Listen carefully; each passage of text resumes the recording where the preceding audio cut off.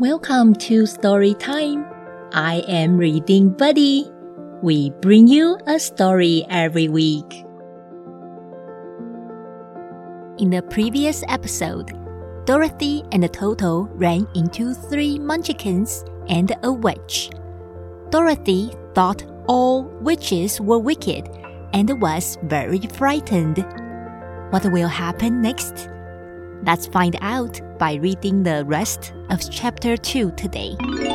Oh, don't forget to stay until the very end and learn a Chinese phrase with Reading Buddy. Ready? Let's get started!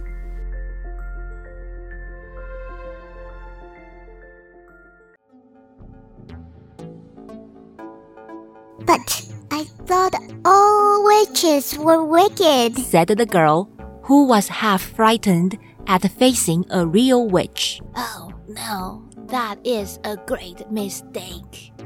There were only 4 witches in all the land of Oz, and 2 of them, those who live in the north and the south, are good witches. I know this is true, for I am one of them myself, and cannot be mistaken. Those who dwelt in the east and the west were, indeed, wicked witches. But now that you have killed one of them, there is but one wicked witch in all the land of Oz, the one who lives in the west. But, said Dorothy, after a moment's thought, Aunt Em has told me that the witches were all dead, years and years ago. Who is Aunt Em? inquired the little old woman. She is my aunt who lives in Kansas, where I came from. The witch of the north seemed to think for a time, with her head bowed and her eyes upon the ground. Then she looked up and said, I do not know where Kansas is, for I have never heard that country mentioned before.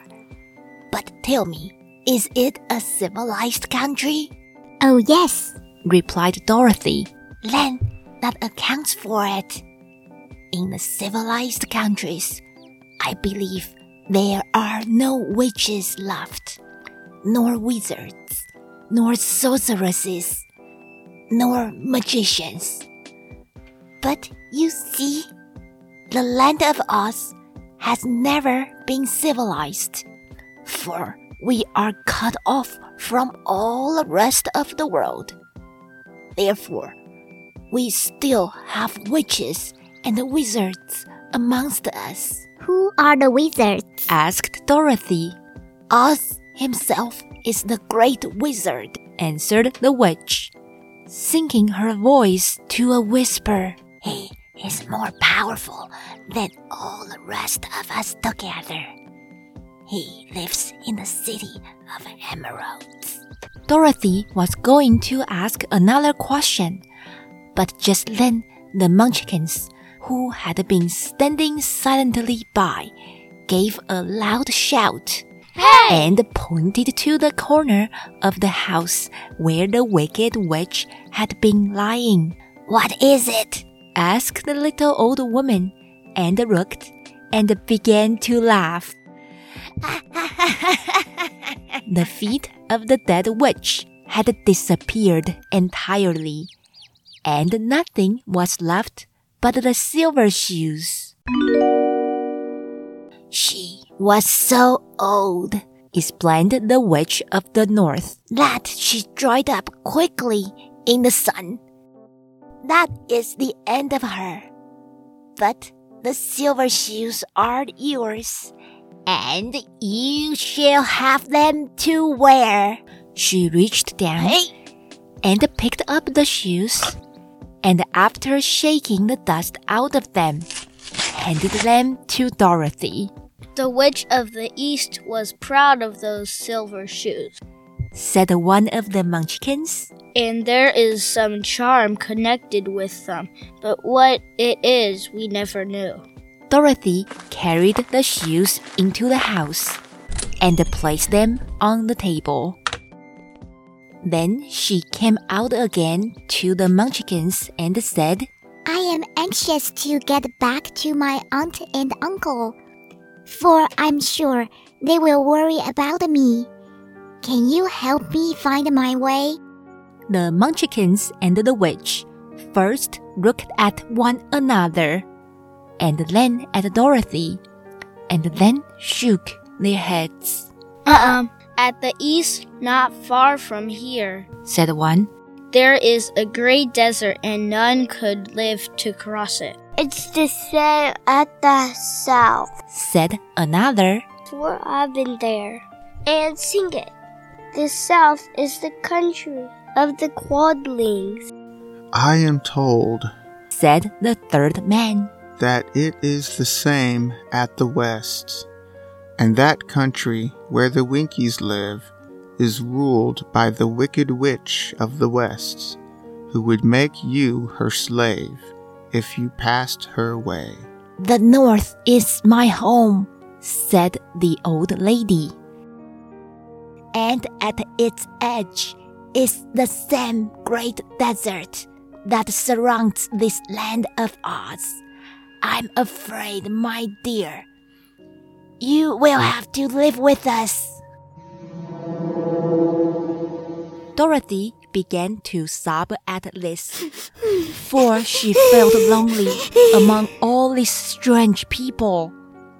Her tears seemed to grieve the kind-hearted Munchkins, for they immediately took out their handkerchiefs and began to weep also. As for the little old woman, she took off her cap and balanced the point on the end of her nose, while she counted 1, 2, 3 in a solemn voice. At once, the cap changed to a slate, on which was written in big white chalk marks that Dorothy go to the city of Emeralds. The little old woman took the slate from her nose, and, having read the words on it, asked, "Is your name Dorothy, my dear?" Yes, answered the child, looking up and drying her tears. "Then you must go to the city of Emeralds. Perhaps Oz will help you." where is this city? asked Dorothy. It is exactly in the center of the country, and is ruled by Oz, the great wizard I told you of. Is he a good man? Inquired the girl anxiously. He is a good wizard. Whether he is a man or not, I cannot tell, for I have never seen him. How can I get there? Asked Dorothy. You must walk. It is a long journey through a country that is sometimes pleasant and sometimes dark and terrible. However, I will use all the magic arts I know of to keep you from harm. Won't you go with me? Pleaded the girl, who had begun to look upon the little old woman as her only friend. "Now I cannot do that," she replied. "But I will give you my kiss, and no one will dare injure a person who has been kissed by the witch of the north." She came close to Dorothy and kissed her gently on the forehead. Where her lips touched the girl, they left a round, shining mark. As Dorothy found out soon after, "The road to the city of Emeralds is paved with yellow brick," said the witch. "So you cannot miss it. When you get to Oz, do not be afraid of him, but tell your story and ask him to help you. Goodbye, my dear." The three Munchkins bowed low to her and said, Wish you a pleasant journey. after which they walked away through the trees, The witch gave Dorothy a friendly little nod, whirled around on her left heel 3 times, and straightway disappeared, much to the surprise of little Toto, who barked after her loudly enough when she had gone, because he had been afraid even to growl while she stood by. But Dorothy, knowing her to be a witch, had expected her to disappear in just that way, and was not surprised in the least.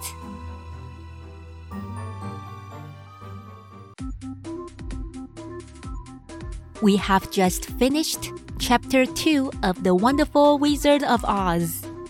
In the story, the Munchkins wished Dorothy a pleasant journey. In today's Chinese time, Reading Buddy is going to teach you how to say "have a good trip" in Chinese.